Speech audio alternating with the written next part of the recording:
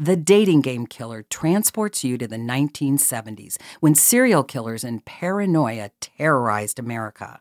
For years, Rodney Alcala crisscrossed the nation, leaving a trail of mayhem and mysterious deaths behind him. In the middle of his string of murders, he appeared as a contestant on the popular television show The Dating Game. How was it that a cold-blooded serial killer made it onto a TV show that millions of people watched, and no one could see what he really was? Alcala was one of the most deadly serial killers in American history. Police are sure that Alcala murdered 5 people, but the real number might be closer to 100. From Wondery, the team that brought you Over My Dead Body and Hollywood and Crime, comes The Dating Game Killer, the gruesome story of the most famous serial killer that you've never heard of. You're about to hear a preview of The Dating Game Killer. While you're listening, be sure to subscribe to The Dating Game Killer on Apple Podcasts or wherever you're listening right now.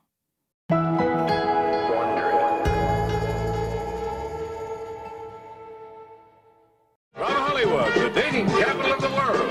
It's The Dating Game. Here's the star of our show and your host, Jim Lang. Hey! Thank you. Thank you very much. Thank you. And welcome to The Dating Game. And we'll get right underway. It's time to meet our first 3 eligible bachelors for game number 1. And here they are. On September 18, 1978, millions of TV viewers tuned in to one of America's most popular game shows. In living rooms across the country, people watched as the stage set rotated to reveal the contestants who would vie for a date with the evening's first bachelorette. Good luck, gentlemen. Well, let's see. Bachelor number 1 is a successful photographer who got his start when his father found him in the dark room at the age of 13, fully developed. The lights came up as the camera moved into a tight shot of Bachelor number 1. He smiled wide at the audience's warm welcome, nodding with self-confidence. His white dress shirt was open halfway down his chest. His long mane of curly dark hair was perfectly coiffed, brushed back and cascading down his shoulders. And it's time to meet our young lady for game number 1, and here she is. Here is a young lady with a wealth of experience. Welcome, if you will, sensational Cheryl Bradshaw. Hello, Cheryl. Cheryl Bradshaw strode onto the stage in a sparkly midi dress with puffy sleeves and revealing scoop neck. Her view of the bachelors was blocked by a bend in the flower power-inspired barrier. Host Jim Lang quickly explained the rules. She could ask the contestants whatever she liked, except for their name, age, occupation, or income. Then he introduced the bachelors. Number 1, would you say hello to Cheryl, please? We're going to have a great time together, Cheryl. Okay, and here we go. In the style of the show, Cheryl's questions were playful and heavy with sexual innuendo. Bachelor number 1 was particularly adept at matching her tone in bravado and double entendre. He was comfortable in front of the camera, growling provocatively and commanding her to get over here. He played to the audience, and they responded.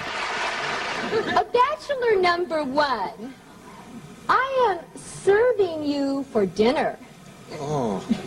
What are you called, and what do you look like? I'm called the Banana, and I look really good. Can you be a little more descriptive? Peel me. Backstage before the show began, Bachelor number 1's demeanor had been less engaging. He seemed able to turn the charm on at will, but it vanished as soon as it no longer suited his purposes. As he and the other contestants waited to take their places on stage, he got in the face of one of his rivals. "I always get the girl," he snarled, his eyes dark, empty pits. Welcome back to The Dating Game, and Cheryl, we have reached the moment of truth, as we call it. You've heard from the bachelors, you got some great dramatic presentations, some good answers, but now I'm going to ask you a question. Will that date be Bachelor number 1, Bachelor number 2, or Bachelor number 3? In its 13 years on the air, The Dating Game had introduced America to many guests who would go on to celebrated careers. Among its alumni were Farrah Fawcett, Burt Reynolds, and Arnold Schwarzenegger. Tonight's lucky bachelor would be no exception. Within a year, his name would be known nationwide, though it wouldn't be for landing his own movie contract. Rather, he would be known to law enforcement agencies from Hollywood to New York, and his dating game appearance would become legend.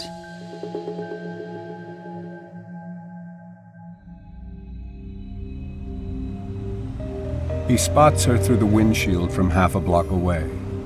She's carrying books, no doubt on her way to school. As he angles closer to the sidewalk, he can see her lips moving in an improvised little tune. When the light changes to red, he pulls to the curb, leans across the front seat. He knows how he needs to sound, practices modulating his voice for every occasion. He will be the adult, authoritative yet non-threatening, the kind of person her parents have taught her to obey. He rolls down the window and smiles as she looks over at him. He motions for her to come closer. He offers her a ride to school as if it's the most natural thing, a daily routine. She tells him she's not supposed to talk to strangers and continues on her way. He inches the car forward alongside her. Doesn't she recognize him, he asks.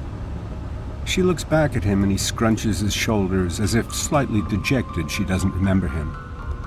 He tells her he's friends with her parents. When he senses her uncertainty, he knows to back off just the right amount. Pull, don't push. Touch, don't grab.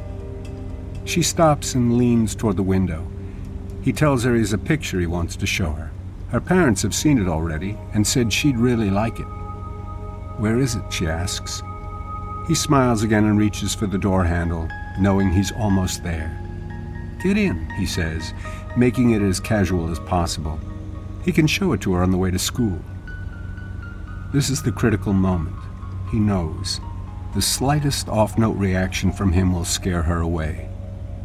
She looks at him, and he widens his eyes in a welcoming signal.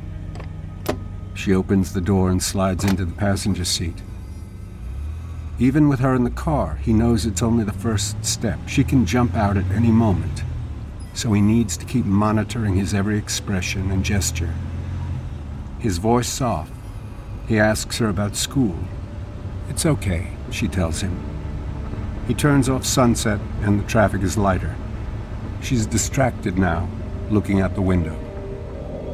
When they turn on to DeLong Prairie in West Hollywood, she says it's not the right way to school. He tells her he has to stop off somewhere for just a minute.